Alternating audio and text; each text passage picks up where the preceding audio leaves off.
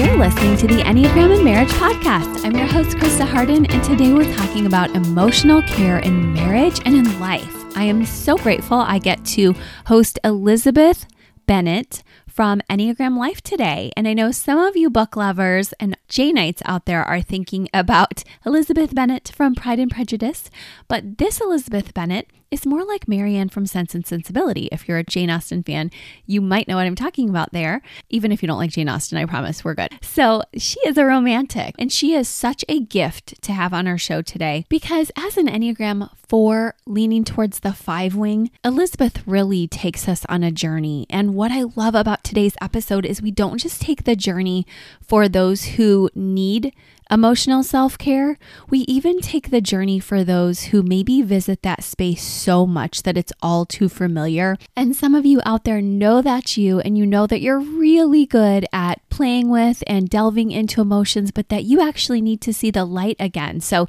today I have that light in the darkness for you guys, and for those who need to visit that deep space, we're going to do that together today with Elizabeth. And we're going to leave you with some tips for your marriage. So I have my candle here and I am so excited. I've been actually burning this candle down to the nubs. Better Things Candle Company has these beautiful candles and they say light in the dark places. So I love Claire's candles. She is coming back into her store this week. And I'm telling you, I'm going to be her first customer back. And in a perfect serendipitous moment, she's a 4 also. Also in other matters of serendipity, one of the teens I mentor sometimes, just one of my daughter's friends whom I love.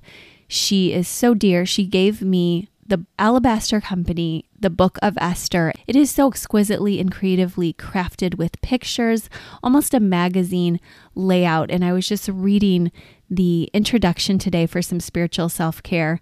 It's a curious story in the Bible where God goes unmentioned but is clearly at work. So I love how it says here, perhaps Esther is an invitation to all humanity to watch and to listen with curiosity and attentiveness for the implicit workings of God in serendipitous moments.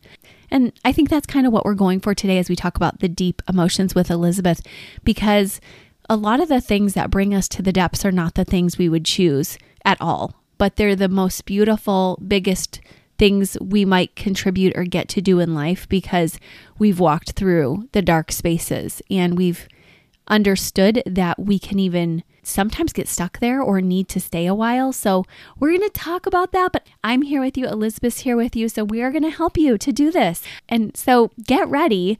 I will make 2 or 3 quick announcements to let you know I also have a pre-Valentine's marriage conference for you guys for Enneagram and Marriage that's free coming up on February 8th. It's a Tuesday night, so you can hang with me and Jen and others. And I have an Eventbrite registration for you inside of the show notes. So make sure you grab that, or you can go to enneagramandmarriage.com to get that.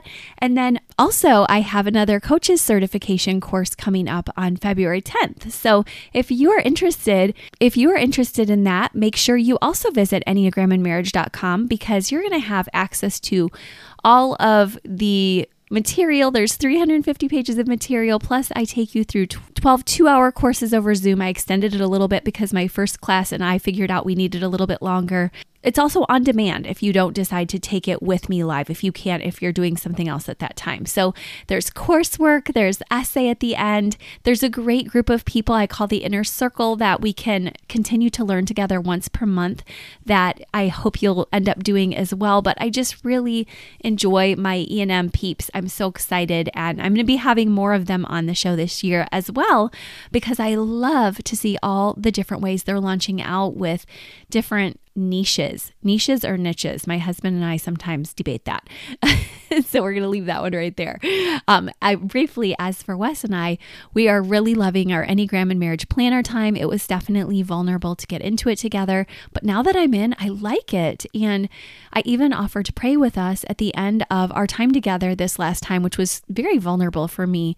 And I really don't mind doing that with my clients, but sometimes it's hard for me to do the emotions in my closest of spaces.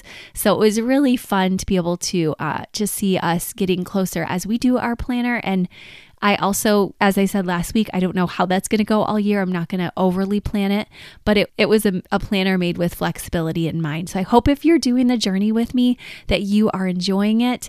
And what I'm going to say now kind of marries our topic today of emotions and body care, which is basically where we're heading in the planner. And there's a really good app for women that tracks not only your emotional just journey through the month, the 4-week cycle, but also your recommended workouts and nutrition. So I'll tell you a little bit more about that on next week's podcast. But if you're desperate or you think your wife might be desperate and you're listening, the app is called Fit Woman, and I will also put that in the show notes, FITR Woman, and it's free. So that's a good place for you guys to go if you're like, I think hormones might be getting in the way of our marriage emotionally or bodily. So I hope you feel really encouraged and ready to dive in with Elizabeth. I know I am so excited to dive in with her. And so as I bring her on, I just want to say you might know Elizabeth without knowing her if you've ever been on Instagram and seen any of the personality type and I know it accounts, like 4-ish and I know it, or 3-ish and I know it. Elizabeth not only runs the Enneagram Life account, she also dreamed up all of those accounts as well and has different people of each type running those. So I'm super thankful for her and her prolific work really of getting people to understand the types from the types perspectives in a somewhat of a structured way. And then she also has a coaching program, and she also has 10 books, you guys, and she is still writing. So she is just a complete rock star. As you know, 4s go into their contemplative place, and she is able to emotionally understand and get inside of each of the types and has a 60-day devotional for each of the types, in addition to raising her children and having her marriage with her husband, Peter. So I'm so grateful we get to hear from her today, not only about her life, her marriage, her story, her 1-4 glow pairing, but we also get to hear from Elizabeth about how you guys, like I said, those of you who are great at emotional work, as well as those who just feel like emotions are so hard to dig into, she has something for you too. So thankful. Let's talk to her. Elizabeth, I'm so happy to have you here. Yes, thank you, Krista. It's so good to meet you. I mean, I've been following you for so long. You too. We really followed each other's work with joy, but isn't it nice to just sit down and put a face to all of it? Oh, I know. It's been one of my biggest joys with Instagram is to like actually meet people on the phone or over Zoom. Like it just really restores my faith in humanity sometimes to be able to meet such good people. Me too. And through the pandemic, when you and I really got going on our accounts, it was really nice to meet people this other way. But then, like you're saying, to be able to see these are authentic, real relationships. Yeah, no, it's really unique and really cool. Yay. Well, I'm so excited. And before you came on, we shared about just your amazing books. And I know you have more coming. So we're going to hear all about that at the end of the episode today with you. But I hope you would share some of your marriage story with us today. Would that be okay? Oh, absolutely. Wonderful. Okay. Well, tell us about you and your hubby and your types and how you met. Yes. So my husband's name is Peter. He is an Enneagram 1 wing 9, and I am an Enneagram 4 wing 5. And how we met, I always kind of tell people we're high school sweethearts, but that's not necessarily true. We both were homeschooled. And so we did not meet in high school, but we both met when we were 17. We went to the same church together, but it was a really big church. And so we didn't actually meet each other until we both started interning for that church when we were in high school age. And it took me a month or two. I always knew I was attracted to him, but I felt weird because I had no idea how old he was. Like I knew he was around my age, but that's a big deal when you're 17, 18, like maybe he's 16, like that would be crazy. And so once I got access to our church's computer system through things I was doing, I went and looked up his birthday. With your 5 wing? Yes. And I found out that he was 5 months younger than me. And I was like, okay, well, this is not going to work. So I'm going to shut down this tiny crush I have on him. Wow. Well, that lasted for like 2 months. And I think one of my first thoughts about him was he's very attractive, but he's kind of boring. And we ended up going to this birthday party together, and he actually plugged in his iPod and started like playing songs and dancing. And like, I basically saw him go to 7, like, wow, very energetic and fun and playful. And I was gone at that point. Like I was so deep in a crush on him. And then hence went on the longest 6 months of my life Oh my having gosh. such a deep crush on him. And he did not look my direction once. I think Mhm. he thought I was a much older woman. He was in college and I was working. I was a hairstylist at the time and working for the church. I owned Mhm. my own car. I was very much farther along in life than he was. And Yeah. so I think he thought I was like so much older. And so we kind of started to develop a friendship. I was so stressed and tentative the whole time, like trying to talk to him. And we ended up starting texting. And once we started, we didn't stop for like 2 weeks. We were constantly texting, staying up till 4 a.m. Oh. And all of a sudden it stopped. Like he stopped replying. And of course, my heart is broken. Like I'm just like, oh my Yeah. gosh, like I guess that was Oh, it. Like yeah. I was Oh. so sad. And like 3 days later, he says, I need to talk to you. Can I talk to you before you go to work? And I was like, okay. And he's like, it's nothing bad. And I'm like, well, according to you, like, I don't know what you're going to say. I was so sure he was going to be like, I know you have a crush on me and like, we need to stop talking because you're like weirding me out. Yeah. That's what I was so sure he was going to say. And instead we met by this bench and he was like so quiet and like shaky. And all he said was, I realized I'm in love with you. And I think I'm eventually going to marry you. Oh my goodness. Yeah. He's like, do you have anything to say? And I was like, wow, well, I've had a crush on you for a long time, and this is very good news to me. Um, and yeah, that was it. We were 19, almost 19 when that happened. We were together for 7 months before we got engaged, and we were together for 7 months until we got married after we got engaged. And so we are almost about to celebrate 7 years of marriage to Oh, each love other. it. Love all these sevens. Yeah, all these sevens in a row. Yeah, and we have 2 kids now. We have a 3-year-old son and a 1-year-old daughter, and we just bought our second house together. And yeah, it's really good. I thank God all the time that he didn't only give me the boy that I wanted. Like I had a huge crush on Peter, but he gave me the husband I needed because we have definitely iron sharpened iron in our personalities and in our relationship. So yeah. Oh my goodness. And we're going to get into that a little bit today as far as personalities, but I love your relationship story. That is one of the most beautiful stories I've ever heard. Just each story has its own beauty, of course, but that is just, I had my jaw dropped open as you saw. I'm like, oh my gosh, this is like so cute that you loved him, that he thought you were an older woman at first. He cuts off, and it's like, I'm hanging on pins and needles with you of what is he going to say? Because that was so odd. And I'm sure it was because he wanted to stop and think. Is that what he was doing for those 3 days? Yeah, he was talking to his parents. He was Okay. talking to our pastors. He was so alarmed by the feelings he realized he had because both of his older siblings didn't even meet their first boyfriend, girlfriend until they were well into their 20s. And he Mm-hmm. thought that he was going to go off to college. He was going to do all this stuff, going to like develop a career and then maybe get married. And it Mm-hmm. was like God stopped him and it was like, nope, this is your wife. Like, here it Wow. is. And he basically had to like rewire his plans and his brain Yeah. without me, which is interesting. Like he didn't even see if I was along for it. But I think one of our pastors told him that he was pretty sure I had a crush on him. Yeah. And so those 3 days he was doing a lot of work and he was Wow. talking to a lot of people and very stressed and trying to figure it out. His mom always says, Peter was like a girl. Like he wasn't eating, he wasn't sleeping, he was like Oh. so stressed. She's like, I think Peter's in love. Like, what is happening? Yeah, but I'm so grateful as someone who's past oriented and someone who's a romantic that God gave me Yeah. such a cute story. Like that's so Mhm. precious. And yeah, I love it. I wouldn't have it any other way. I love that. And I don't know anyone who is more fun to watch being romantic than a four because just the thought of how romantic you guys are when you find somebody having a four teenager. I've even noticed since she was a baby, when she liked another baby, like a toddler, I can still remember the eyes just told everything. So I just know that your eyes were probably so star-crossed and everyone was like, oh, she's in love.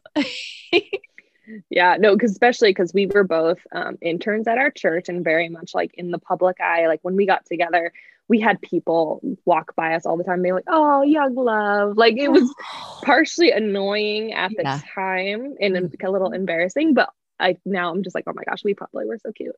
Like, you just were like so infatuated with each other. And Yes. And you're like 4 Wing 5 wants to be like, no, it was not like that. I played it cool. And it's like, no, you were so romantic. Yeah. No, the pastor who definitely knew I had a crush on Peter told me later on, he played it cool like the whole time. He's an Enneagram 8. But he had told me eventually, he's like, we would be having a meeting and you would be working on something like on your computer, and then Peter would start talking and your head would pop up. Exactly. Stare at him. And then you'd go back to what you're doing. Anytime Peter popped up, you'd just like stop and stare at him. And I'm like, man, okay, I did not know I was doing that, but apparently I was. You guys are so obvious when you're in love because you're like, yeah, like your gaze, just your texture, everything you're taking in with textures and just taking it in slowly. And so when somebody else is watching that, we can see what you're doing, but it's like a good see. Like, I love that you guys let us see this is what true idealistic and impassioned love looks like. It gazes, it adores. And so I love that. Thank you for sharing that. Yeah. And I know we have some people actually listening that are the 1-4 pairing. So before we get started on just our bigger topic about emotions and the Enneagram, tell us a little bit about the 1-4 pairing. And we've talked a little bit, you and I, before this about some of the nuances, but just tell us what you think would be helpful about that 1-4 ideal expressions glow. Yeah. No, it's definitely a really cool mixture, but also really intense. I think that idealistic nature makes us both really intense, especially in our decision making. Like I'm intuitive and I think a lot, and he is so thoughtful and wants to make the right decision. And so when things happen, when there's decisions to be made, we both are, I think we come off as very intense. Yeah. I think our realtor would tell you that. And it's so funny because we do work so well together in the way that we are opposites. Like, I think I make our house a very fun, creative, expressive place to be that feels very safe. And he makes that expression not feel chaotic. He brings order to it. And that has been so cool to watch. And he has taught me a lot of things about how to be orderly. And that's helped me in the long run. Yeah, but when we both have different ideals and when he's raining on my parade of like something I want to happen or I have an ideal about it, I think it was especially devastating in the beginning of our relationship because I thought that he didn't believe in me, or he thought that I was overreacting to all these like things. But learning more about him, and especially Enneagram 1s, I'm like, no, he's trying to protect me from disappointment. I think first and foremost. But yeah, it's definitely a really interesting pairing. I think I have told him before that I don't think we would be friends if we were not in love, because I think that love covers a lot of things. I think so too. And I've also learned that he cannot be my boss in like a boss function. Like if we are serving at church, he can't be the one to order me around because I do not like it. It's not good for our relationship. And we've had to learn that too. And yeah, as long as we are very much equals and we are partnering together in our mission, in our family and what we're doing together, it's really beautiful. That is a really cool way you said that too. With two idealists, you're going to need some space to be able to make some of your work decisions and creative decisions, knowing you're both children of God with your own creativity. And so for you to be able to say, gosh, my emotions and reactivity bring me to different places sometimes than his care and logic and kind of troubleshooting that he does for you. It's okay sometimes to say, well, there is a way to do both of our lives if we're not on top of each other in the work world. And I think a lot of couples, even most couples, are with both of us there in that way, that we don't work always with our husbands. And then I think there's some, as you know, who are like, no, our wheelhouse is that we need to fuel each other on fully in every capacity.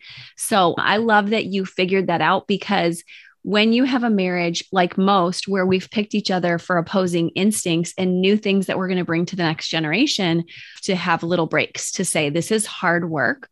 We're changing a family system for the better long run, but we need to take a cool down break. We need to go off to our work and then come back together. Does that help when you guys do that, when you take little breaks together? Since I know you are a withdrawing type, and I know ones also need a bit of time to cool down sometimes. Yeah, I think when we first got married, I felt really overwhelmed because I think I felt this responsibility to be with him constantly. Because I mean, that's what your relationship is like before you get married. Yeah. When you're together, you're together.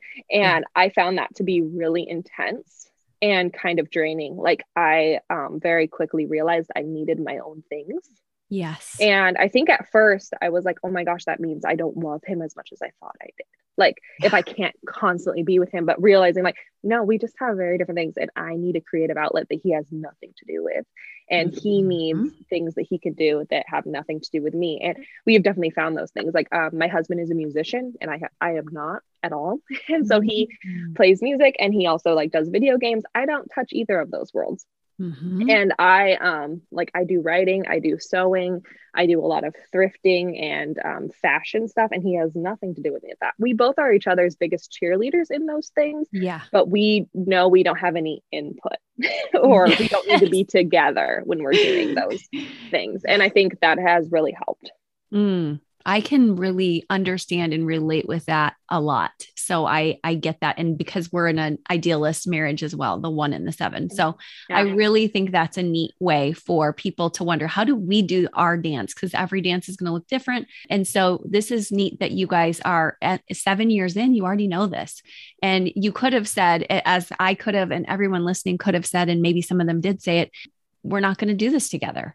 And instead, you're like, you were interested in the Enneagram, you have your faith, and you found ways to make things work, even when they seemed insurmountable. And I love that as a 4, because when I hear from 4s in my work, a lot of the time, marriages, a lot of 4s are wondering, can I do it if they don't meet all my ideals? And you're saying, yeah, but you have to remember not to be codependent in the heart triad. And you have to be able to do some things on your own.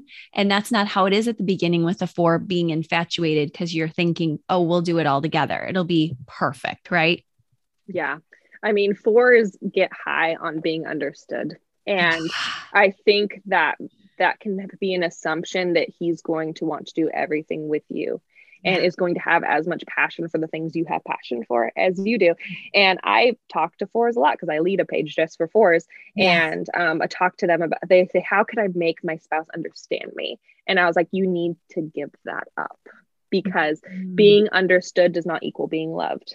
Someone can love you and not fully understand you. Like my husband's beginning to be able to predict me. But that doesn't mean he fully is like, oh yeah, I would totally do that too. I completely understand where you come from. He doesn't, but that doesn't mean he doesn't love me or isn't choosing to love that part of me. He doesn't understand it, but he still fully adores me. And I have to find solace in that. And kind of balm that understanding wound. Like, oh, he doesn't understand me, but that's okay. He still loves me and he can still love me despite that. Right. And that was a beautiful way of saying it. And I know we've talked about how when Brittany of Enneagram Explained was on, she said that we all care, but we just care differently. And I really hear that with your 1 hubby, that understanding is not what we say when we say 1s are at their best and then doing their loving. So the fact that he cannot understand every little nuance and still adore you is the celebration, is knowing, oh my gosh, but he gives me other things. And as a 4, I take time to understand myself. So it keeps it fresh. I love that it keeps it fresh, that our spouses are not exactly like us, don't you? Yeah, definitely. Even though I mourn it with you. And trust me, I mourn it with you because I have a 4 in my tri-type. So I like literally take time daily to mourn as well. But I want to talk a little deeper with you now about just in terms of emotional care for the heart. I want to ask you about, our audience is going through a whole month on self-care. And we're really trying to remember that although the culture tells us self-care is all body work, we're just really wanting to pour in this week to heart work. And there's nobody better to help us than a 4-wing 5 here. So can you give us some tips or even just some sharing about how you've walked through some issues of the heart and how we can process our stuff? Yeah, definitely. I always say that, I mean, fours are in the heart triad, but they are the only member of the heart triad that receives information through the heart and then processes it through the heart. Because threes tend to go straight to head, twos tend to go straight to action, and fours just ruminate there. And so when I am processing deep and hard things, it's been so helpful for me to continue to ask myself questions, to be curious about my pain. Because I think initially when there is pain or there's something to process that feels hard, I think one of our basic instincts is to push it away. That's one of the things that our parents have done with their pain. And usually when we're children, they're like, just push it away. Don't think about it. Like that's how we cope. Yeah, don't cry. Don't have a bad emotion. What are you talking about? And as fours, I always say that everything hits the windshield. We don't really have an option of pushing things away. And it's not fun. I can tell you that. Not being able to not push things away is not fun. But I think any counselor or therapist would tell you that it's the healthiest way to operate and how to process.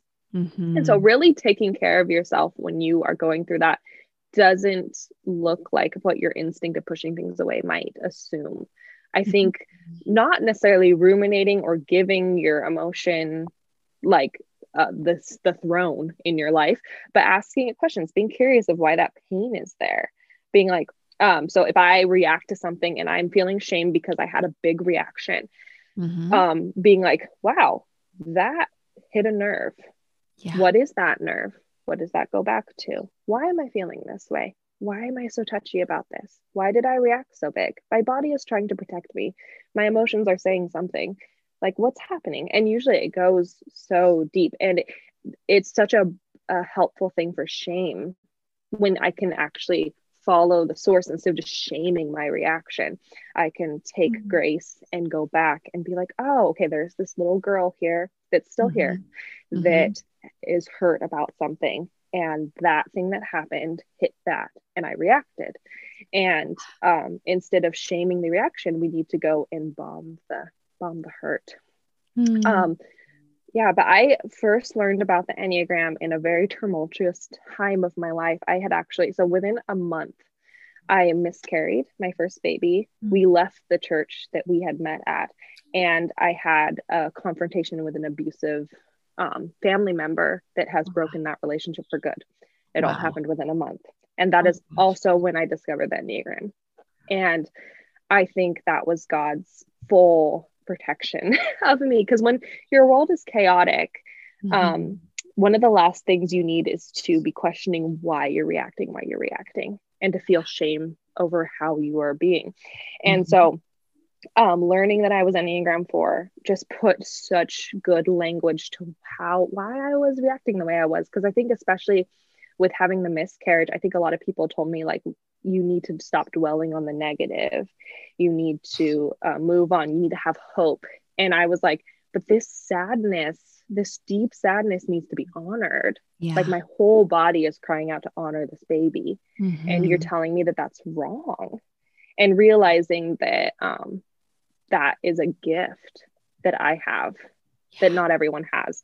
And even if that makes some people uncomfortable in the moment, that it's still a gift and it's still honoring life and the sanctity of life.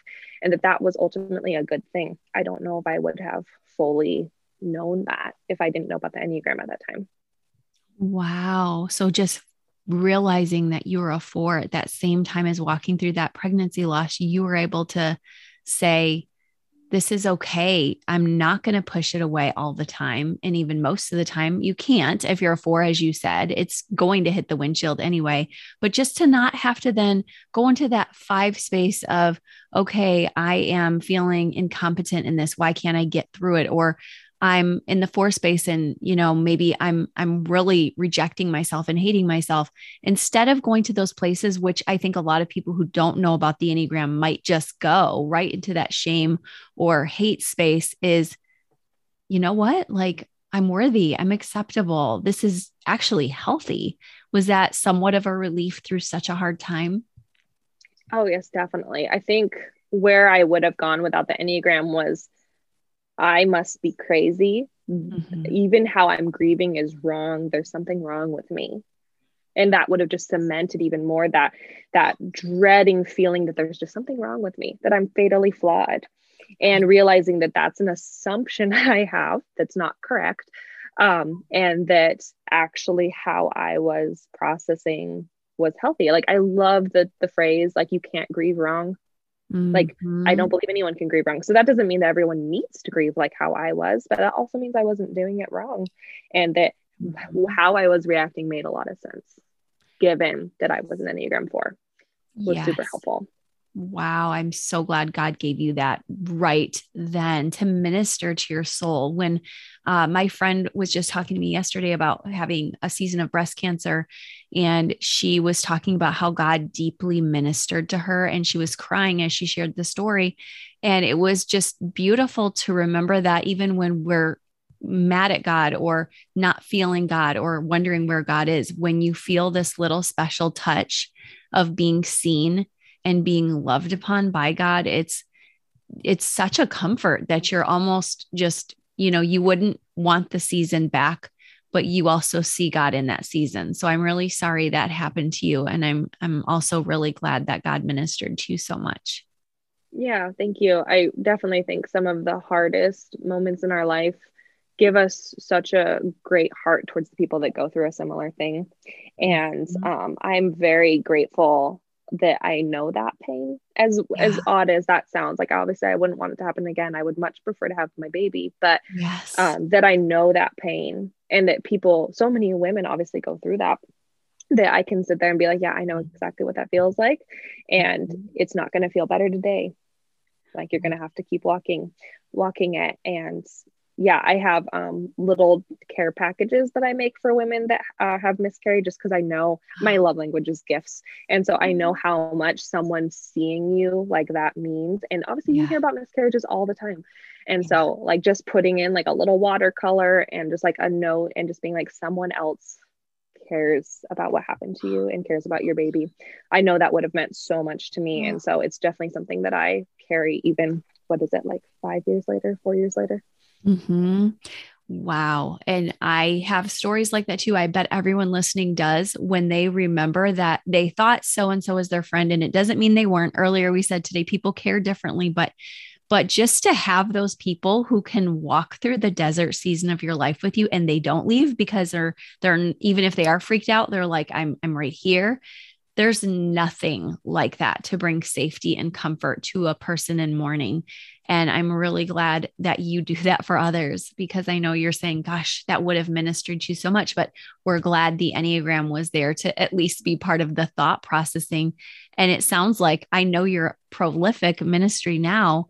You're doing that with a lot of people. You're really caring and helping them to embalm, leading that 4 group, writing your books to say, this is a time and a space when you get to sit here, and it isn't all bad. You can't stay forever, because your one husband and others will say, you've got to at some point do the work of moving on as well. And that's our work as a 4. But I think that if you don't do what you just did, what do you think happens to people? Because I know a lot of people just try to rush past it. Yeah. I mean, I always tell people that like, the grief goes somewhere. It may not be in the forefront, but it goes somewhere. And when you shove things down, things come out sideways. And we see that with passive aggression. We see it with acting out in different negative coping skills. And ultimately, I think it hurts yourself. I think it hurts your body. And I think it hurts your relationships when you don't do the hard work of processing things. And yeah, I mean, I know I've had that impact my life with people in my life that haven't dealt with their trauma and their hurt. And yeah, it's such a painful thing to go through, but it's definitely worth it in the long run. Yeah. And you're really reminding everyone listening that it's worth it to do this kind of New Year's resolution, or if you're listening later in the year and just saying, hey, I'm feelings repressed, or I'm not feelings repressed, but I happen to do them really quickly, or I only take care of others' feelings. There's so many ways we can avoid feelings. So I guess I just want to really remind our listeners that we're hearing from Elizabeth that we really need to do this stopping in the feelings, as well as then trying to be curious about them and ask ourselves some questions around them to find out what are the triggers. And then once we get to those triggers, what do you recommend people do at that point? I think that it can be very important to share what you're learning about yourself. And I know that obviously, depending on your Enneagram type and your comfort level and the people in your life, I think some people have those people to go to and share. And if that is you, I think that's super helpful. And if that's not you, I would recommend solitude and journaling, like having that getting to know yourself time. And I think we all process differently like that. Some of us are verbal processors. We need to speak it. We need to talk to someone. And some of us are internal processors. And we just need to kind of untangle that mess ourselves and with ourselves. And so, yeah, depending on where your strength is, I mean, if you have no idea, I would try both and see what feels better. But yeah, depending on who you are, I think that is a really good grace-filled way to meet that pain where it is. Wow. I love what you said there. And it reminds me that when we have shame to process and we're wondering our worth, some would go straight to God and just figure it out there. I, a lot of the time, like to do that into the processing with a friend if I'm feeling really shamed. And I know that was the biggest piece for me in grad school was sharing my shame story, having others cry with me, walk with me, validate me, and then move on without it, which was amazing. But whether you do that with friends or not, I think for some of us, the second piece after that is, okay, I talked it out with somebody. I was valued. I was validated. Now I'm still hurting because I'm still wounded. So that's when I tend to go to God and really need that time by the fire with God and just resting and lamenting and maybe even crying. Are you similar, or do you kind of verbally process more or on your own altogether instead of how I am, where I do both? Yeah, I think that being a social four, I would say I have been very touched by community and by people seeing me in my pain, because I think that it's very natural for fours to do that internal work, like being withdrawn, like being very in it by yourself and feeding that I'm lonely and no one cares and there's something wrong with me monster within that. And so bringing things to the light and bringing it around people, I think has been the most helpful thing for me. KJ Ramsey, who is a fellow four, she wrote a book called This Too Shall Last. And she has a whole chapter in that book about community and communion and how God gave us the holy sacrament of community and communion with other believers, and how through those other believers, he mourns with you and he touches you. And like, that's definitely something I have felt as a four and something that I think has been really healing. That was beautifully said. Thank you, because I know our fours are listening with just joy to hear somebody validate and value that they are often stuck in it and they're contemplating all the time and they're melancholy and they get attached to it. And so for them to hear there is hope, and you're going to find it with other souls that are broken too, so that you do know you're not alone in this. From the care packages, 2 times taking communion, they take their communion around in a circle so that they can truly be with one another and remember the sacraments. And however you meet with people, I think that what's important is that you're meeting with people who know that there's brokenness, that they care about you, whatever you look like, whatever you're going through, that they know that they're not perfect, but they love you and they're not all about rank. Would you agree? Oh, absolutely. I mean, I think any four listening has been hurt by opening up to the wrong person. And I think that can make us jaded towards all people in general, because the world doesn't speak our language in general. And so the feedback and the advice that people learn to give that they think is helpful, it does not tend to be helpful for fours. And so I think it can take a lot of work to find your people and to find those safe people. But when fours find them, they are incredibly loyal people when they find their safe people. And I know that a lot of fours are lonely and haven't found those people yet. But I would, encourage you to keep trusting, keep opening yourself up. It's a hard work, but you learn a lot through it. And ultimately, I hope that you learn that there are good people that want to walk with you and that aren't going to shame you or try to fix you in your pain. Yeah. And that we all have good moments and bad moments too. So that whether you're a four or not, just remember that sometimes it's going to be this friend or this, even your spouse, to walk with you through a different moment of the journey. And then the next week or the next time, somebody else. When I had a really big crisis, I had about 10 friends on speed dial, metaphorically. That's not how we use it, but you know what I mean? And I really needed them. And now I have two or three that I would probably really need. And I know there'll be other seasons that are different. So I know we want to be that for our people, and we want to have people like that for us. But just remember that people carry your pain at different moments for you, so that we don't overwhelm one person. And then there are going to be maybe a few lifers, like my best friend. She wouldn't mind. She would be there no matter what. So I hope that you have people like that too, listening. And I hope you do too, Elizabeth. Yeah. No, it's definitely something to learn as a four. I've had to tell myself a lot for such a time as this, that it is okay if God gives you certain people for certain times. Yes. And gives you a certain community for a certain time. I think fours can get stuck on this ideal of permanence. Sometimes, that if relationships are not permanent, or a deep friendship slowly slips into acquaintance, I think we really feel like we did something wrong. And I think there's a lot of bitterness that can happen there, and a lot of hurt that can happen there. And I think I've had to remind myself a lot for such a time as this. I had a very dear friend when I was going through a miscarriage that also was going through a miscarriage, and she has since moved away. And I think it was really beautiful for me to like step back and be like, wow, God gave her to me in such a perfect timing. It didn't need to be forever for it to be such kindness and grace in that time. Yeah, that was huge growth for you in your fourness, because you could have said, I'm going to like, it was beautiful and now it's tragic. And instead you said, well, there is some tragedy still to this. I miss her and I miss that time, but I'm also glad we've walked through that season, and we just have different landscapes for where we're at today. And I think some of us fight that. I used to be very highly social 7, and I used to fight it and get way too many friends. And then I realized I couldn't do that unless I was in one of those moments where I felt like I needed 10 people at one point, because I feel bad. I'm supposed to bring joy as a 7, right? I'm putting little quotations up, but I was like, I'm not going to give anybody a lot. So I'm going to give 10 people a little bit.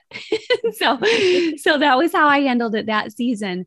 But I think that I needed that. And I think those listening, whether you're doing your heart work like I was, or like Elizabeth's doing, finding your route in this moment is probably even going to look different from how it looked for you a little while ago. So I love your tips for this, Elizabeth. And I just, lastly, on that topic, I think you've pretty well covered it, but do you have anything more to say about how, if we're getting really stuck, and this happens to me, where you get stuck on something and you just want to keep mourning and lamenting it? You're waxing poetic and you're like, but I have to move on. I'm not productive. Do you have any tips for that moment?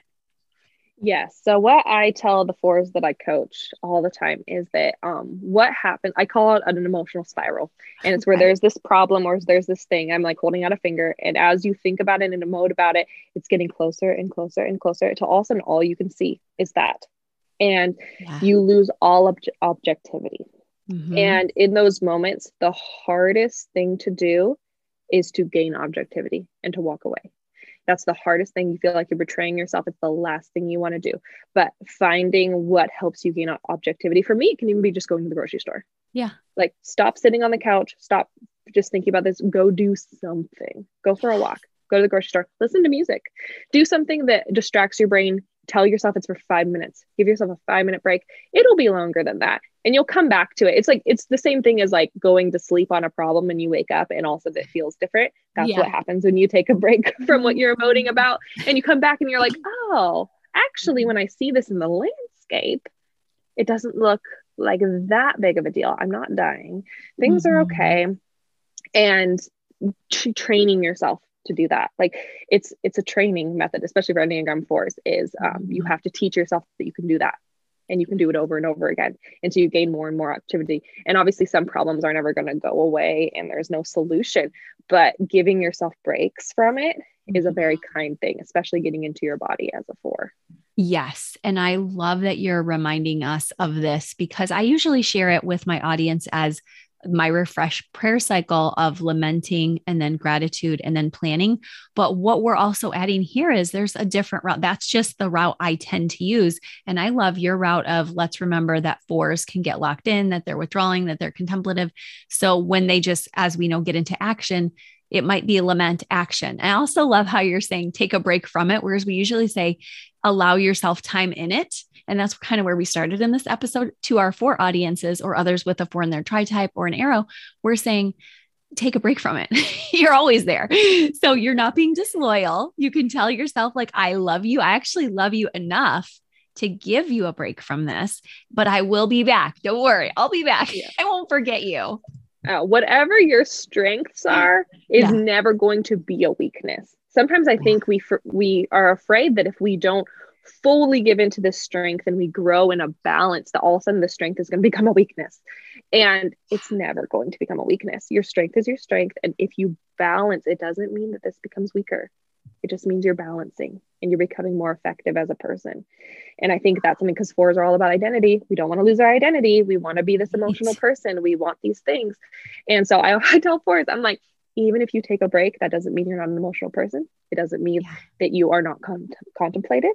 It doesn't mean all these things. You are always going to default to that. You always are. This is the work you need to do. So stop grabbing onto this, I need to be emotive and I need to stay here, because you'll return. We know you'll return. Just give yourself a break. It's okay.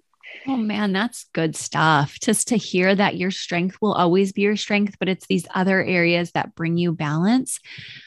Wow. And I also want to say this goes really well with my final question to you about stances, because you mentioned earlier that you're withdrawing. I know your husband's present, but there's some of us who are present focused, some of us who are past focused and withdrawing, and then some of us who are just always in the future, always on the go. Can you tell us anything for people who differ in their marriage? Maybe something that's helped you or your audience with just being a little bit different from each other in these ways? Yeah, I mean, I obviously think the first step is being aware of the difference is such a huge step, because I would always tell my husband, do you remember like this? And he's like, no. And I'm like, you don't care then. Like, that's where my heart would go, because it's so easy for me to be back in that moment and be past oriented. And he is so focused on what's happening right now. And then also with future planning, because of course I want to plan well for the future, because that eventually will be a memory. And, there's this whole thing. And so being different, learning about those differences is really, really key. But then living with those differences can be sharpening, or they can be grading. And I think you have to lean into that your way is not the right way. Like, however it is you process, or wherever it is. I mean, obviously the goal for everything is balance. Right. So that means that you and your spouse have a peace, and you guys can learn from each other. And you guys also need to help each other grasp onto the one that is not you. Not either of you. And so when my husband is being present, and he is really good at focusing, and he's really task oriented, and I want to ruminate on something or go back, or I'm fearful because something has happened in the past and I'm afraid it's going to happen again, or whatever it is, having him help me ground myself has been really helpful. Just getting his perspective on like what's happening right now, what's the next step, what's happening right now. He can really help me with that. And then also I have really helped him to be like, okay, this seems like this hit a nerve. Like, what has happened in the past that is impacting you now? Because things in the past do impact you now, and it's not making you as effective as you wish to be. And helping him go back. And also, like, I think in marriage, that's always the first thing I ask whenever I have a couple that I am coaching is, what attracted you to each other in the beginning? Because those things are still here. They become quieter and annoying things become louder, but they're still here. And so I think going back to those, like, what initially attracted us to each other? Like, what are the things that I adore about you? And I bring my husband back there all the time because I think it's really healthy. I think it's really healthy to remember those things that you absolutely adore about each other that are still there. And it requires going back a lot of times to find those, especially in hard moments when you get in the muck of parenting and work and bills and house stuff. Going back to the innocence and the beauty of like beginning love, I think is so helpful for your marriage. Oh, wow. That is a beautiful and unique perspective that I haven't really even heard. And I obviously check in every single time I'm meeting a couple. A lot of my listeners who are my clients might be like, yes, you do that. But to ask people to go back again and again, I like that. I don't do that. And I actually love it. That is brilliant. And it's something that anyone who lives with a four, I know, constantly bringing me back constantly, but I do like wrestle with it. It's not, even fours to fours. Like if you had two fours in your families, they're going to be different with what they want to in that moment, idealistically go back to. But to have a four in a marriage, or let's all put on our four for a minute, because we're always trying to be the best of each type. I really like for all of us to remember that. That's a beautiful marriage reminder, is just going back to the good old days when everything was simple, and not just going back to be wistful, but going back to really enjoy the memory, right? That's what you're saying? Yeah. And not going back to be, I can't believe you don't do this anymore. Right. Or like that kind of thing. Cause I think that can happen too. Yeah. And I think that our default is to think that that's not going to change anything. Like if you're having problems in the present and you want a change for the future, you don't think going back is going to help. But there is something emotionally that happens to you when you remember who you fell in love with. And you can look in the eyes of the person you're looking in right now and realize that they're still there. Like there's just something that happens emotionally to you that I think gives you such fuel for going forward. Like it's just so helpful. It really is. We've both had that, where my husband was once flirted with and somebody asked him a past story and he was like, and then I had to talk about you. And then I have it to where when I am thinking about back when we got together, because I told my husband, we're so different, we're so opposite. And I remember what got me was his caring heart. And then it's just like right there, you're like, okay, but he's so caring. And so yes, go back there with us, listeners. And then also make sure that you're taking Elizabeth's advice to go past, present, future with each other, so that if you're past oriented, if you're present oriented, or if you happen to be future oriented, you guys are talking that out. You guys have a lot of my freebies on this. You have my Glow Planner. This is a big focus of this work. You have Elizabeth's opportunity to get her books. And I want to talk to you about that now, Elizabeth, because you have so much and such incredible depths in each of your books. So will you tell us about where our listeners can find you on Instagram, your books, and elsewhere? Yeah. So my Instagram page is called enneagram.life. And then we also have a micro community page for each number. And so mine that I lead is called fourish dash and I know it. And you'll find one for each type. Like there's 8ish and I know it, 6ish and I know it. Those kind of things. And I then love that. Those are so cute. I love those pages. They're just all good. I love to follow them all. I know. And they're each led by someone of that type. So it's really a really cool community. And then my books you can find through my Instagram, like obviously like the link in bio, you'll be able to find my books, but I have, right now I have 10 books. I have 9 devotionals, one for each type. And then I have a study guide. So you can actually be in a group and everyone can buy their own devotional. And then the study guide will lead you guys through linking them all together to be able to have deeper community and conversation together. But the devotionals, they were such a labor of love. And I have such a heart for coaching. I love coaching. And so I really do feel like my books are 60 micro coaching sessions. Wow. Just talking about your strengths and your weaknesses, where God meets you there. And then specifically your stress and your growth paths. And yeah, they are so cool. And I absolutely love that in each different book, they all feel so different. And that was huge for me. I really wanted them to feel like that number. That's a gift, to be able to have a 4 writing books and to be in those deep feelings of each type. It's a refreshing and very detailed expression. So thank you for putting yourself. I know it's a sacrifice to put yourself so much into all of these books and communities, but I know everyone is so blessed. So thank you so much. Oh, you're welcome. I mean, they grew me too. I mean, I remember writing the joy section for the 7s and just I wanted to clarify all the time, but sadness is still important, but like this is still important, and having to just grapple with God tells us to have joy. Yeah. And that is something within my reach as well. Yes. Through the Holy Spirit. And that's something that's important. And I wanted to dismiss it. I so badly wanted to dismiss it because I thought it made my stuff less important. Mm-hmm. But having to walk through that and be like, man, it doesn't make my stuff less important. It enhances it. And this is something I need to. I mean, each of these books has something like that like I had to grapple with and that grew me. So yeah, thank you guys for letting me write them and for buying them and reading them. I mean, it's been such a cool work. Oh, I'm so glad. And I just hope everyone listening will get a hold of them because they're truly life-changing, and they have a devotional aspect too, where you help people not to just be dependent on themselves for everything and on their spouse, but also God. And there's a release that comes there that is unlike anything else when you are lamenting or even questioning how could anyone else be enjoying life when you're going through a dark season, and just to be able to say, God is going to help me through this. And I do even have access to joy. Like that brings me such life. And it sounds like you're the same way. Yeah, definitely. I mean, the one constant, your one constant is God, and cultivating that relationship, I mean, ultimately helps everything else, as I know everyone knows.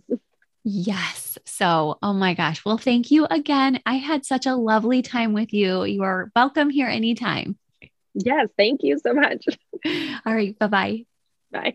What a cool space in our week together, guys, where we could just get emotionally comfortable together, where we could pull out the truth and say what we struggle with. And I hope that you guys will be doing the exact same things at home this week on your own, with your family, with your spouse if you feel safe there, and with God if you feel safe there. So don't forget our Valentine's conference. Don't forget our coaches course.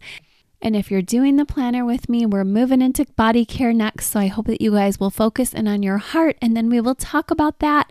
Have a great week. Please check out Elizabeth Bennett's amazing books and all of her wonderful tools for you guys as well. I'm leaving everything of hers up in the show notes too.